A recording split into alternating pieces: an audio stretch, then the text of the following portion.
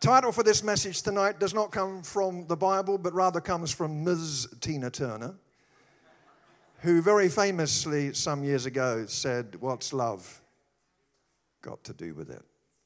What's love got to do with it? We're going to look at Acts chapter 2 and verse 42. 3,000 people have become Christians on the day of Pentecost. It's amazing. And now Dr. Luke gives us a word snapshot of that brand new church. Acts chapter 2 and verse 42. I'm reading from the NIV. How many of you got Bibles? Let me just see if you've got a Bible. Hold up your hand. And how many of you got your Bible on your phone because you're cool and awesome? Yeah, great and very trendy. And I'm reading from the NIV. You just follow along in whatever version you've got. And if you've got the Amplified version, you can finish the reading tomorrow. That'll be good.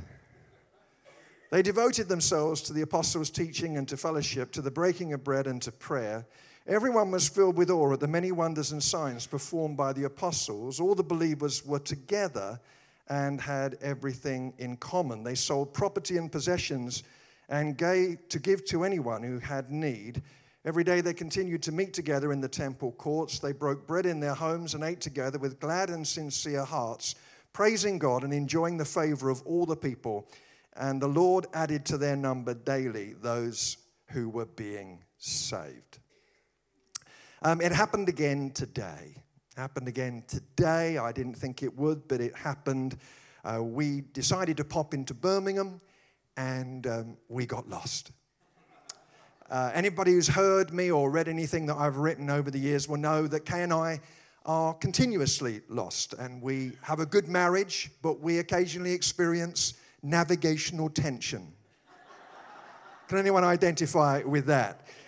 We get lost. I want you to know, ladies, before you condemn me, that I am a man who is willing to stop and ask for directions. Thanks for your support. That was really good. But nevertheless, we get lost a lot.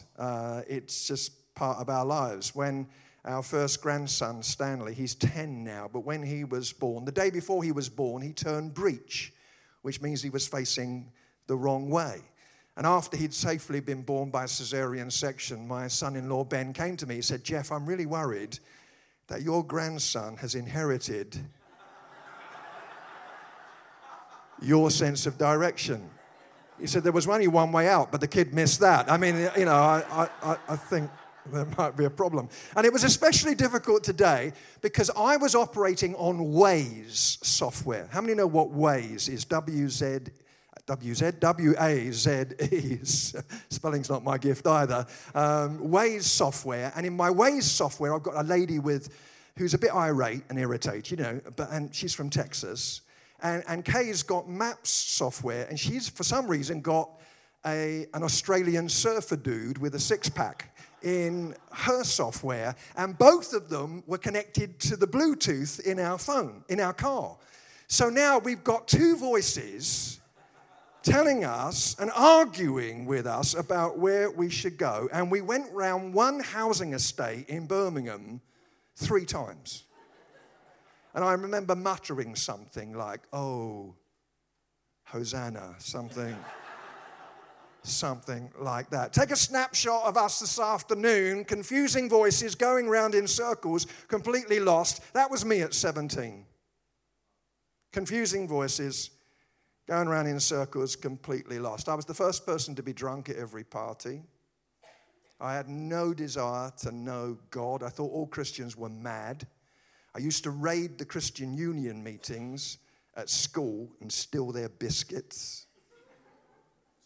I thought Christians were all crazy. And I've shared my testimony fairly widely, but basically I became a Christian. I got healed. And I thought I better go to church to find out who healed me. And so I went along to an Elim church, and it was a baptismal service that night. And that freaked me out. I'd never seen that before. A swimming pool at the front of the church. What's that? Are they going to do walking on water lessons or something? And the minister, nice bloke, but came back onto the platform dressed as Dracula with a long black gown with fishing waders that were leaking. That speeded up the baptism. And Dracula went down into the pool and performed an aquatic mugging. These innocent these innocent Christians went down, he grabbed them by the throat, shoved them under the water. I thought, what's going on? Everyone's singing a song. They're happy about the drowning. And I remember they smiled before they went under. They smiled while they were under. They smiled when they come up. I thought they'd been sniffing something. This is really weird.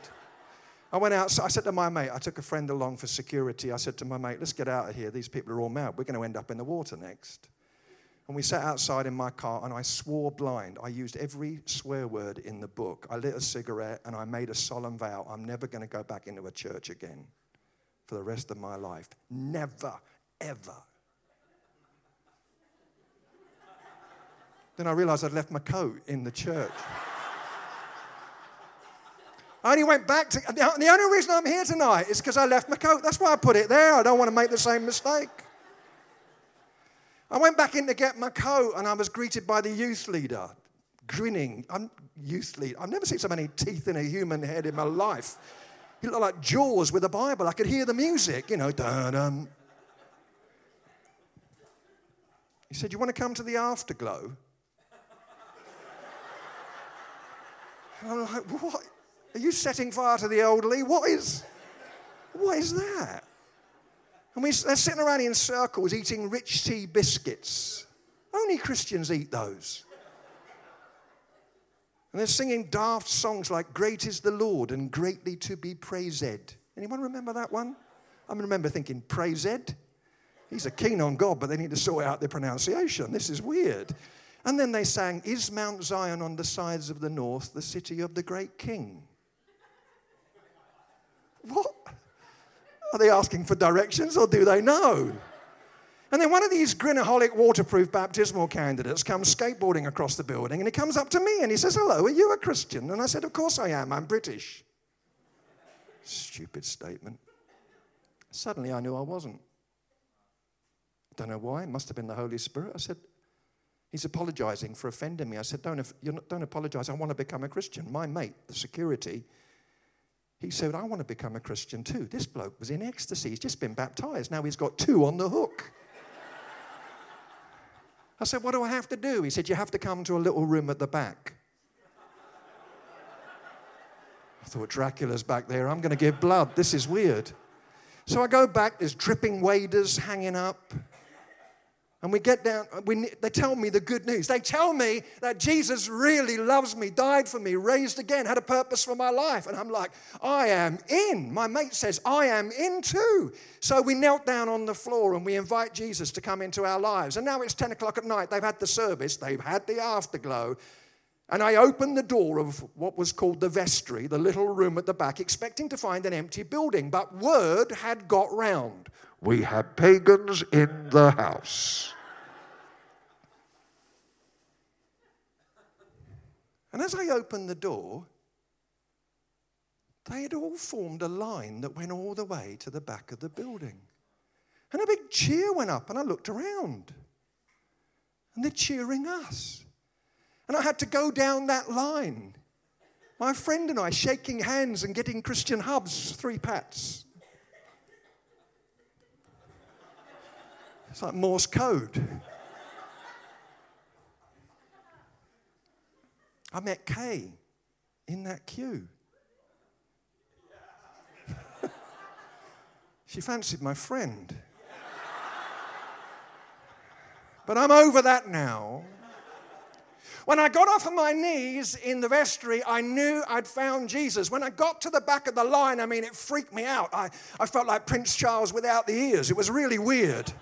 But when I got to the back of the line, I knew I'd found his people. You see, I had bumped into a devoted, loving church family. I'm 17. Imagine this. I've got hair down here. I used to have hair, not this shrinking, stranded peninsula.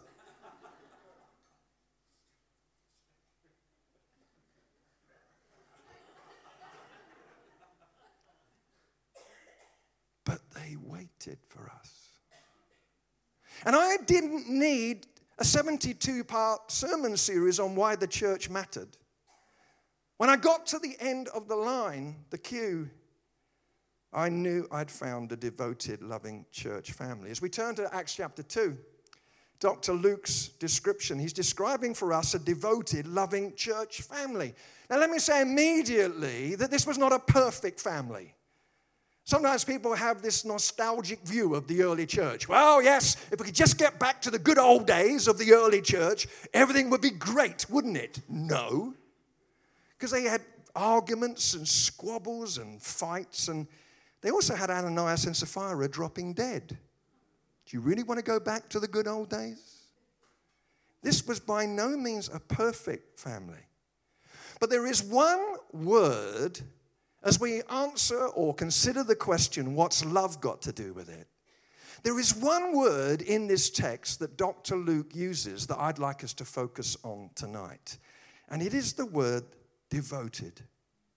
You see, they believed in the power of commitment, not only to God, but also to each other. And think about it. They had so little, this brand new church. They had no structure. They had no printing press. They had no New Testament. I mean, think about what I'm about to say now. They didn't even have Facebook. So unlike us, they were unable to take photographs of their breakfast and post them online that the watching world might stand amazed. They had no buildings. They had no non-profit charity structures for the proper collection of funds. They had no leadership training modules. And they turned their world upside down. And as we hear about the blessings that we enjoy, how fantastic to hear about that program that Leon shared with us tonight. How privileged we are to enjoy the buildings that we enjoy and the resources that we have. And we remind ourselves in the midst of the blessing that the early church had all of that, but they also had the component that they'd heard the cry of Jesus, by this shall all men know that you're my disciples, in that you have love one for another. And love, at least in this stage of their history, was the core component. I love the way we started tonight. I don't think I've been in a Christian gathering where I have cried before we've even started. I've been in a lot of Christian gatherings where I wanted to cry during the gathering. Have you ever been in one of those where you worship for 2 hours, you sing the same song 35 times, you're losing the will to live, angels are sleeping, and then the worship leader stands up and says, do you know, heaven's going to be just like this. Only longer. You think, oh dear. How fabulous it was tonight to worship with such energy, but to be reminded right at the start in such a creative way that we can have all the stuff, but if we don't have Jesus, we don't have anything. Come on, you can say an amen or something. Yeah, just nod every now and again. That's good. Let's have a little practice. Everyone just go, Yeah. Everyone just go, wow. Awesome. Thanks for those spontaneous responses. That's really good. You see, whatever we have, if we are not a people who love one another, who are devoted. And as Dr. Luke puts it, he describes it, or Tom Wright describes it as the 4 great marks of the church: apostles' teaching, fellowship, breaking of bread, and prayer. They are devoted. It's an interesting word, the word devoted. I've got the Greek word written down in front of me, but I'm not going to say it because, first of all, I will probably mispronounce it. And secondly, you don't care, do you? But the word devoted in the Greek, it's the same word that is used by Dr. Luke in Acts chapter 1, where he talks about the disciples' persistent gatherings in prayer. They were devoted in prayer. Now Luke is saying they're devoted to each other. Devotion was a characteristic of the early church as described in the book of Acts. And so Luke uses this same word 6 times in Acts. And putting it simply, back then, if you were a Jesus person, you were part of this thing called church.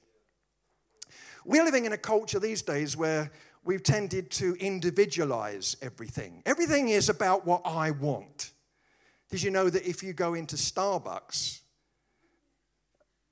there are 87,000 different possible choices available to you because of all of those ingredients. Does anyone remember the good old days when you could walk into a coffee shop and you could just say, "Can I have a cup of coffee?" Now you've got to have a PhD in caffeine and a working knowledge of Italian to get what you want. Why is that? Because we tend to individualize it. In America, Burger King, you can have it your way. We even individualize our reading of the New Testament. So we read the word "you" in the English language translation, the second person singular, and we read the word "you," the second person plural, but in the English translation, it's the same word. And so I read, "You are the temple of the Holy Spirit," and in my individualized blinkered thinking, I think I am the temple of the Holy Spirit, whereas actually the collective is being addressed in that moment. When I go to Texas, they say, "Y'all. Y'all are the temple of the Holy Spirit." That was a terrible accent. You all are the temple of the Holy Spirit. Philip Yancey, in his excellent book, Vanishing Grace, he says, if you want to summarize the overriding theme of the entire Bible, Genesis to Revelation, if you want to sum it all up in one sentence, it goes like this: God gets his family back. You look at the New Testament, and most of the letters are assuming that the recipients are members of a local church expression. Do you realize that in the New Testament, the greatest punitive act that could be made to bring you to your senses if you were persisting in sin that was bringing scandal to the body of Christ, the greatest punitive act was the withdrawal of the privilege of fellowship. They viewed it as being so precious. And believers who didn't show commitment to those gatherings were encouraged to change that. Look at what Hebrews chapter 10 and verse 25 says. Let us not give up meeting together as some are in the habit of doing, but let us encourage one another, and all the more as you see the day approaching. Some students of Hebrews have said that there were some Christians who were not bothering with church because they felt themselves a bit too superior. They just didn't need it anymore. You ever met Christians like that? They've got this notion, well, it's all a bit below me, all this singing and preaching, I don't need that. I met one of those Christians once on a train. I used to work with Spring Harvest, and we've got an apartment, we've got a flat in Sussex, and I was going into London for to do some radio with Premier Radio, and the ticket machine on the station had broken, so I didn't have a ticket, so I'm fearful of execution, and I'm sitting on the train, and here comes the ticket collector, and he's having a bad month, he's not just having a bad day, he's irritated, he's like, "Tickets! Tickets! Tickets!" And I'm like, "Oh, I don't have a ticket, the machine's broken, I will be imprisoned." And he walked up to me and he said, "Ticket!" And I said, "I'm really sorry, mate, I haven't got a ticket, the machine's broken." And then I noticed that he had a lapel badge, like a fish, and a dove, two of them. And I thought, he's either a member of the International Pigeon Fanciers Association or he's a believer. So I just said to him, because I didn't have any badges or anything, I just said, "Can I just ask, are you a Christian?" He said, "Yes." I said, "Oh, right." So I said, "Do you go to a church round here?" No, he doesn't know that I'm a Christian. No clue. I said, "Do you go to a church round here?" He said, "Yes." I said, "How's it going?" "Is it going all right?" Just trying to make conversation, avoiding imprisonment. He said, "It's not good. It's not good." I said, "Oh, what? Really? Why is that then?" He said, "Well, they're just not at the level that I'm at in my faith. They're just not with me." So I thought, well, I'll act stupid, which is a gift that comes naturally. I said, "Tell me, mate, how'd you get more advanced in it then, like this Christian stuff?" And he said, "Well, every year I go to a conference called Spring harvest. It's helped me become more spiritually mature.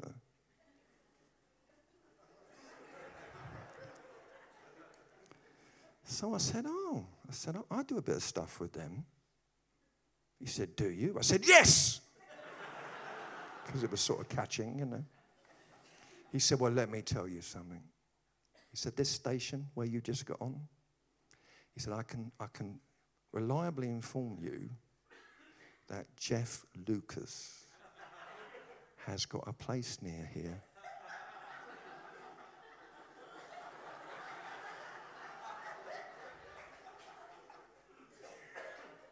I said, is that right?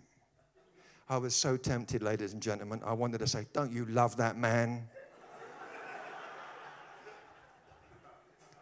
So I said, well, that's me, mate.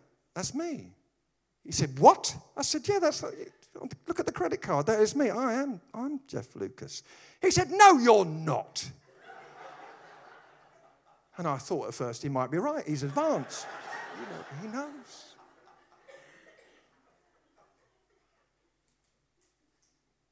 And he wandered off down the train. Tickets!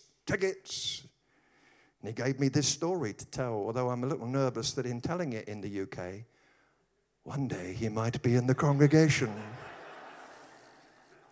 Yeah, I don't need church. It's not important. Is it all that singing? No, we just got to get out there. We just got to be organic. We got to be interface. Never mind all of this church stuff. You couldn't be more wrong. So what is this devotion, this loving commitment all about? Well, first of all, it's about tangible commitment.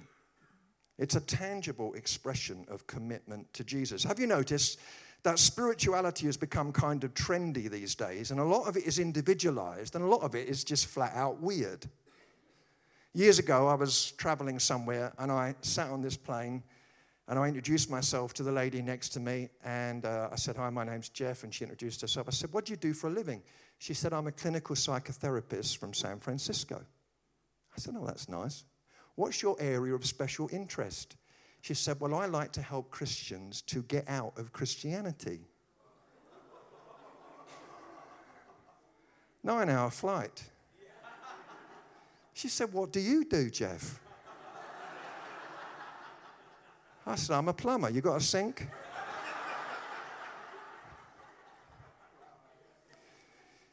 I said, well, I like to help people to get into Christianity. And she looked at me with this look of pity, like, oh, bless your heart. Oh, diddums. She said, you don't believe all that I am the way, the truth, and the life stuff, do you? She said, that's an absolute statement. No one believes in absolute statements anymore. I said, are you sure? She said, yes.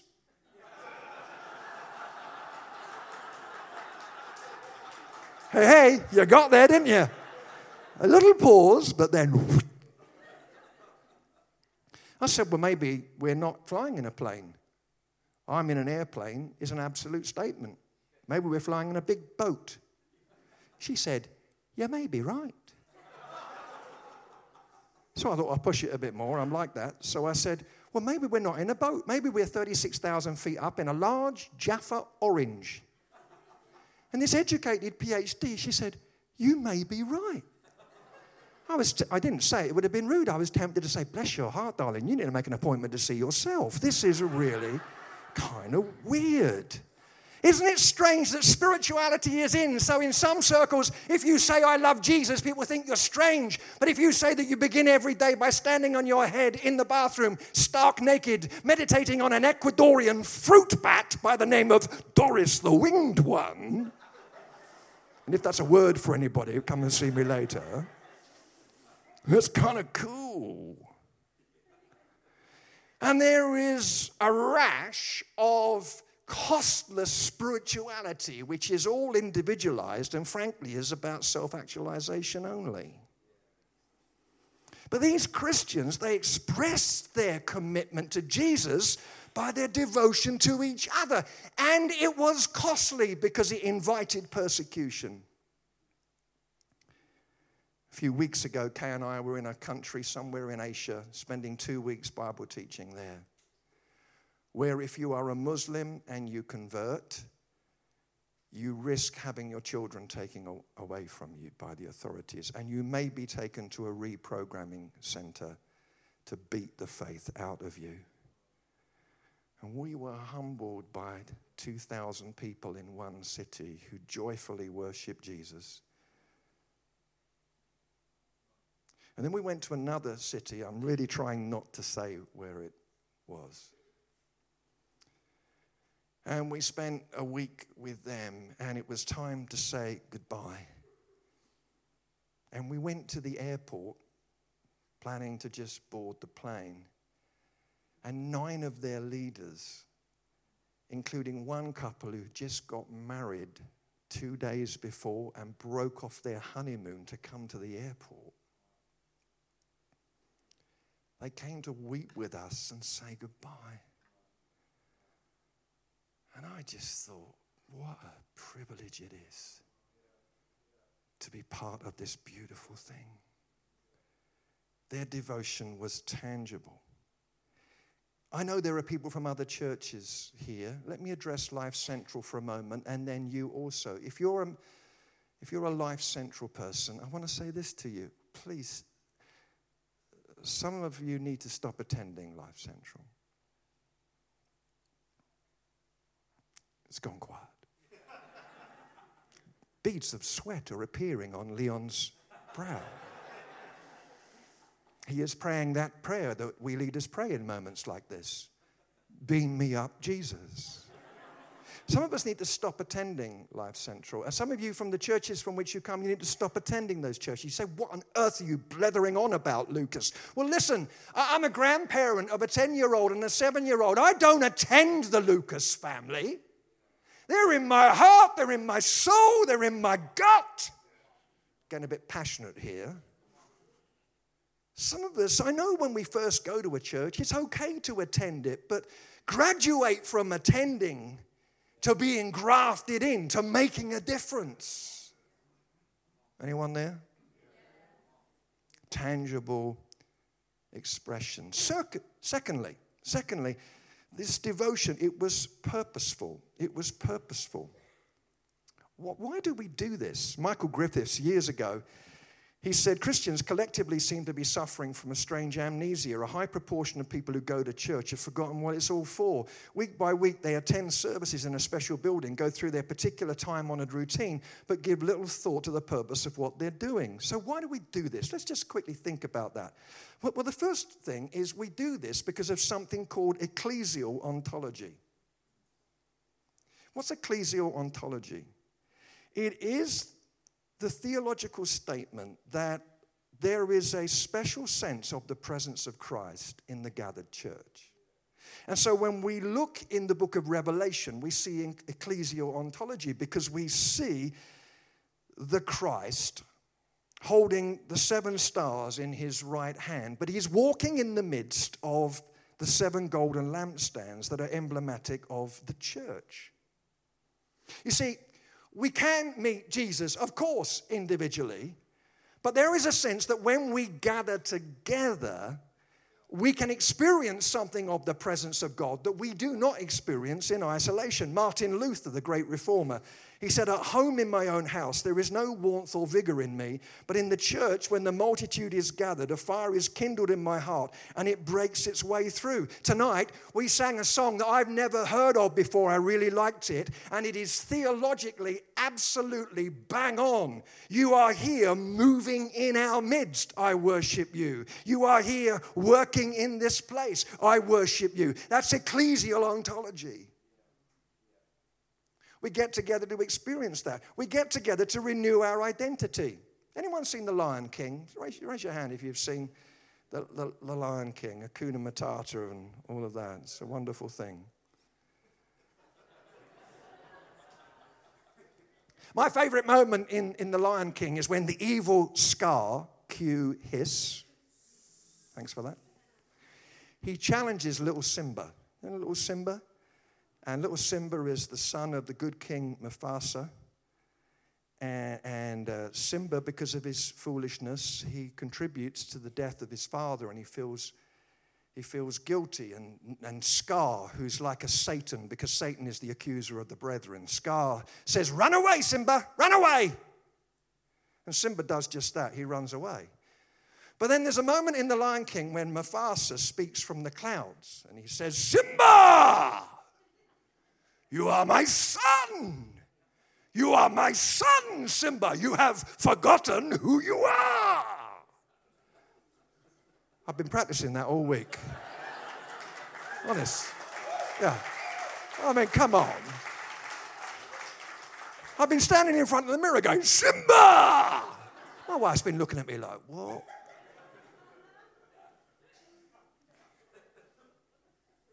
And Simba rediscovers his identity and he marches back to the Pride Land to restore law and order. You see, when we get together, when we stand shoulder to shoulder, when we declare our liturgy, if we are from that tradition, when we declare our liturgy in sung worship, what we are doing is we are huddling together when life often renders us speechless and we don't know what to say. And we are saying, "I believe." And as we do so, to pick up Leon's words from earlier, we are saying it is not my feelings that will be the final referee in my life. But my identity is renewed among the people of God. The third reason is missional family. Where are people to go when they become followers of Jesus? In the early church, they're meeting in the temple courts, they're baptizing in public pools in Jerusalem, and then people are assimilated into the family. Also, before we move on, the church is the context for God's ministry gifts. You ever thought about that? Ephesians 3:18. Paul prays that the church in Ephesus may have power, look at this, together with all the saints, that's us, to grasp and to know this love that surpasses knowledge.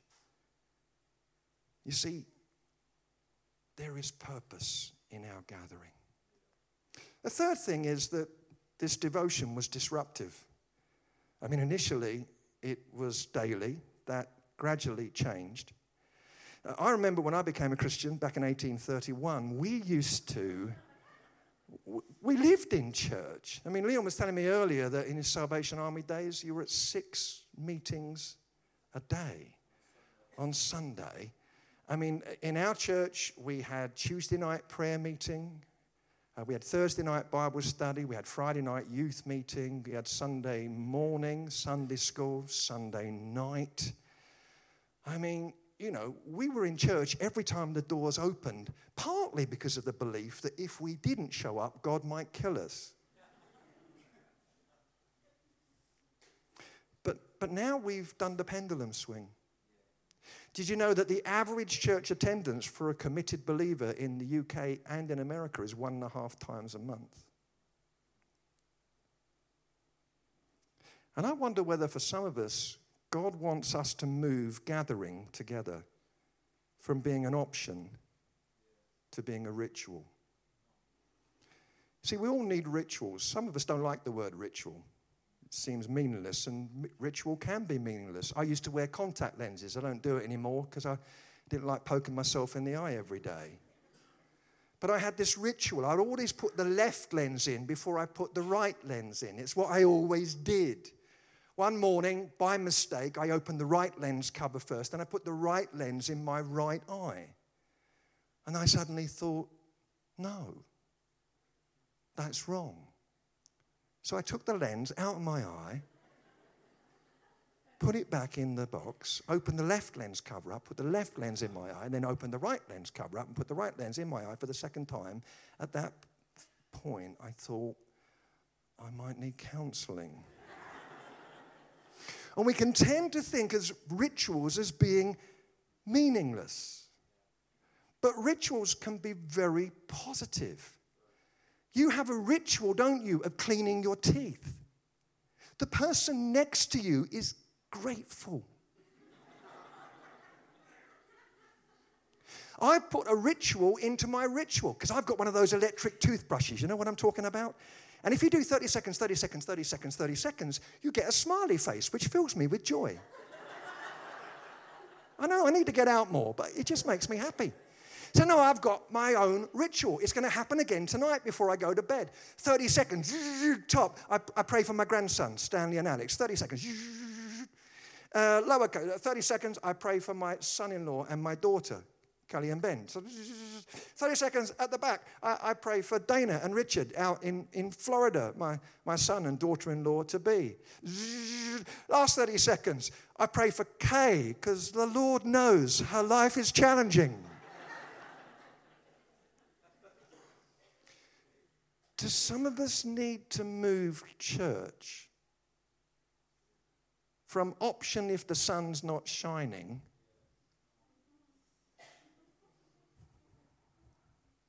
and so I just need to make a statement here. Some of you are going, did Leon ask you to say this?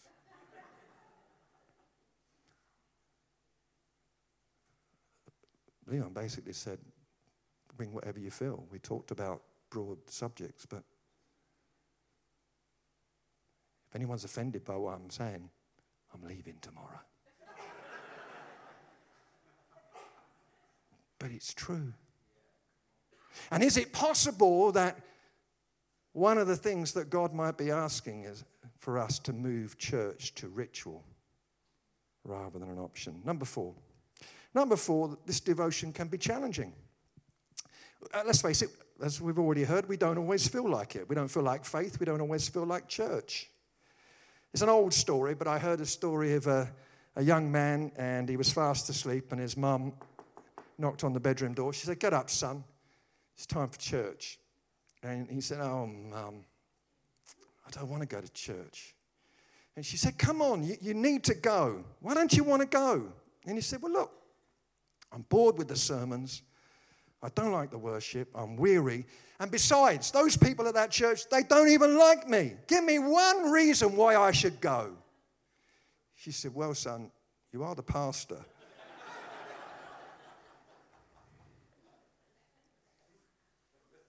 Can we be honest about it? Church can be challenging because it's full of human beings. I mean, look around. Look who they allow to come. If you want to be offended, join a church. If you've been part of Life Central or the church from which you come, if you've been part of this church for more than 6 months and nothing about it has irritated you yet, you are probably clinically dead. There are so many things to get upset about. The menu is vast.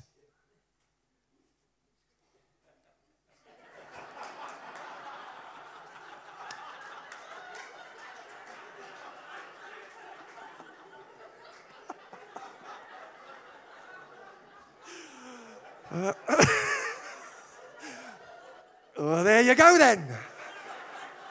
Don't say anything, please. Don't say.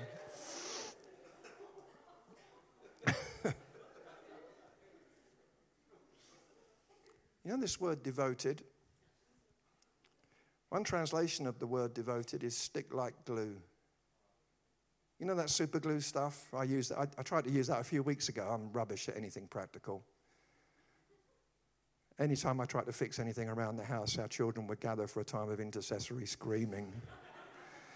And I'm trying to fix something, and I started off with fingers like that.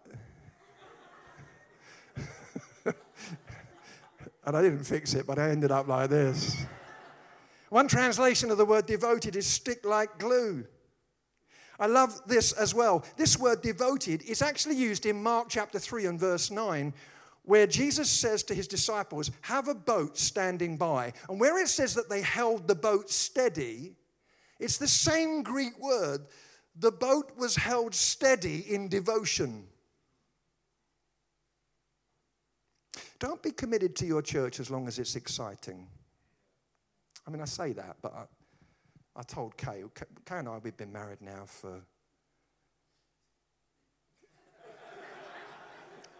40 memorable years. 40 years. Thank you. We married young.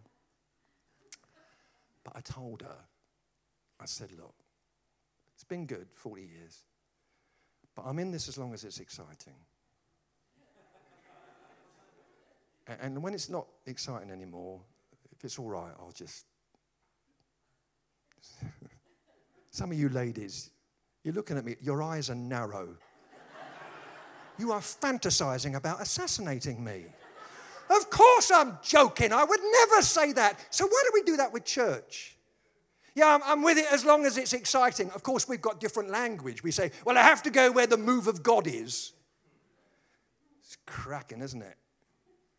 We've got a whole set of Christian vocabulary that covers up sometimes our motivation. Stick like glue when it's challenging. Well, the last thing is this, and that is devotion is unusual. It's unusual. Andy Stanley says of this early church, I love the way he puts it, this was a head-turning, jaw-dropping, never would have imagined that we would see those people together association. 1800 years ago, a Roman solicitor, not a Christian, Minucius Felix, he wrote this about the Christians. He said they love before they even know each other.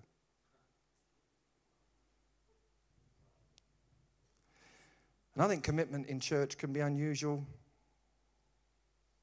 even in our circles today, because of consumerism.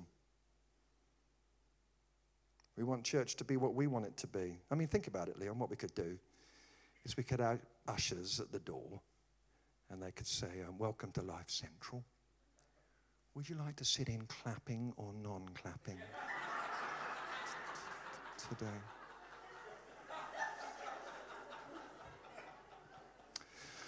Oh, I've had a bit of a rough week. Can I sit in non-clapping, non-smiling, non-giving in the offering, non-listening to the message, non-participating in any way whatsoever? Could I sit in that section, please? I'm very sorry. I'm afraid that section is always very full. I'm afraid we couldn't possibly. Just kidding. Just kidding. But in a consumer culture, we are called to demonstrate startling, unusual devotion. Well, I would like our lovely worship team to come back. I'm not done yet, but it will cheer you up and make you feel better. So where's our lovely worship team? Where are those guys? There they go. Give them another round of applause. Why not?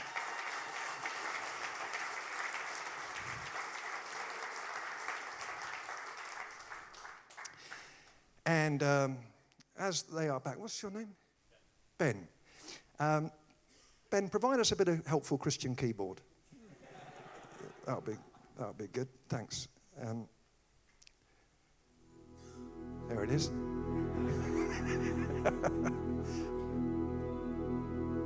That's nice. Thank you, Ben. Thank you. And seriously, guys, joking aside, thank you again for your ministry to us tonight. You have helped us not just to talk about the presence of God, but you have gently and sensitively led us into his presence. Thank you. Devotion, it's unusual. I read these words in a book by a surgeon, Richard Seltzer.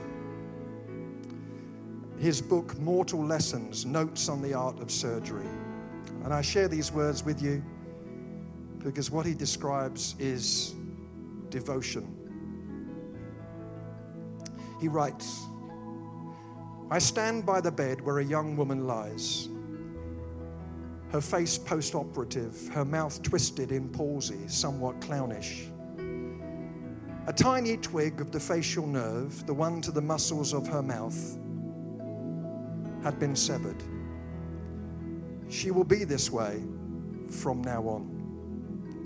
I had followed with religious fervor the curve of her flesh. Nevertheless, to remove the tumor in her cheek, I, as the surgeon, had to cut that little nerve.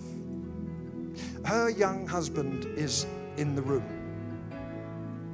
He stands on the opposite side of the bed, and together they seem to dwell in the evening lamplight, isolated from me. The moment is a private one. Who are they? I ask myself, he and this wry mouth I have made, who gaze at each other so generously, so lovingly. The young woman speaks. Will my mouth always be like this?" she asks. "Yes," I say, "it will. It is because the nerve was cut." She nods and is silent. But the young man smiles. "I like it," he says. "It's kind of cute." And all at once, I know who he is. I understand, and I lower my gaze, for one is not bold in an encounter with a God. Unmindful, he bends to kiss her crooked mouth. And I am so close, I can see how he twists his own lips to accommodate hers, to show her that their kiss still works.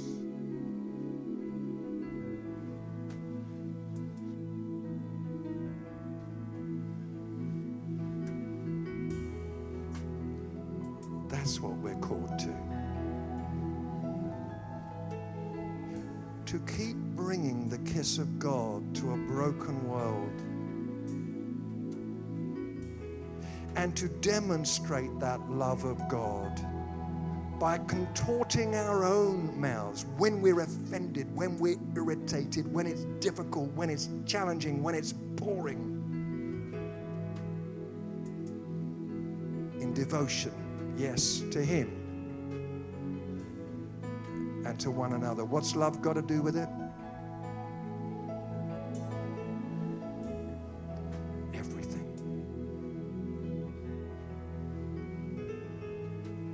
Would you quietly stand with me if you're able? Let's stand together.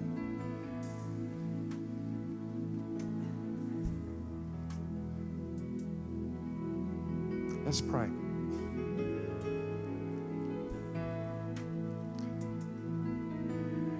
Here we are, Lord, thousands of years after this gathering of your followers that Dr. Luke told us about happened. Here we are, with our challenges, with our opportunities, with our blessings, with our pains. Here we are.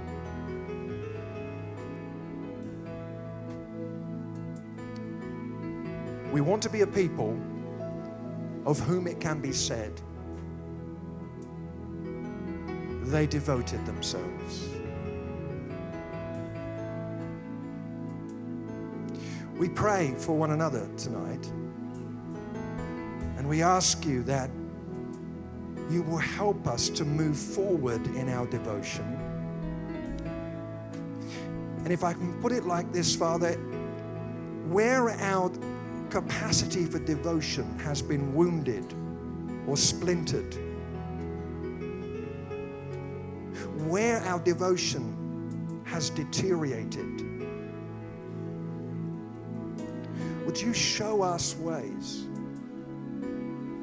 whereby we can more meaningfully connect and serve and give and bless as a people of devotion?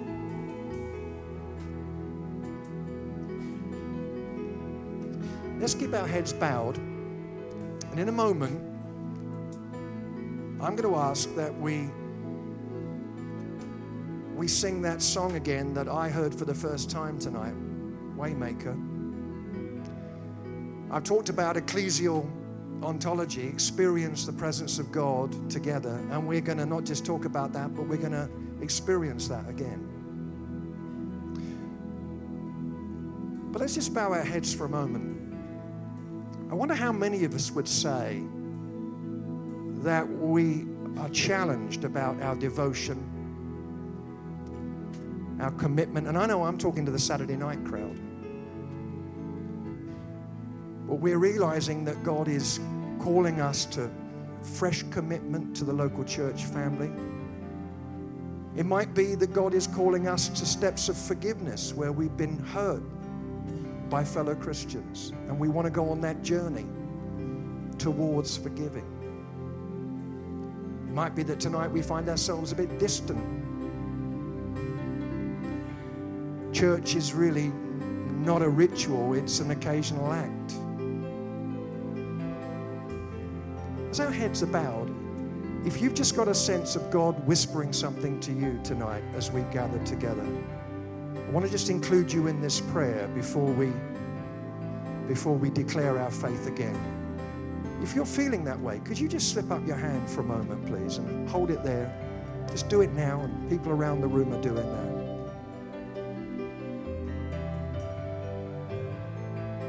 Thanks for doing that. Just lower your hand, but then open it in front of you.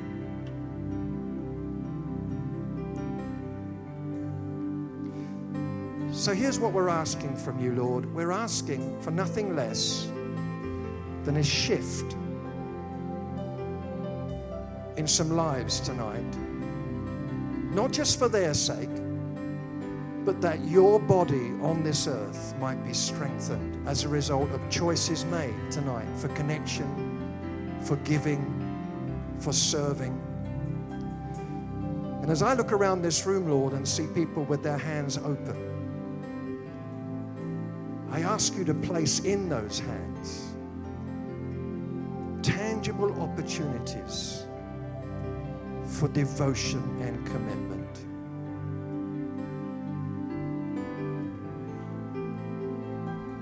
Let's open our eyes. I know I said we're going to sing, and we are going to get to that. Before we sing, and then I ask Leon to come back and close our evening, I want to do something that some of you are going to quite enjoy, and some of you will completely hate because you don't like these moments, but let's just go for it anyway. Would you take the hand of the person next to you? But do wipe your hand first, because there's nothing worse than sweaty fellowship. It's just distasteful. So, and you can join hands across the aisle as well. You know, they're nice people. That's good. Keep your eyes open.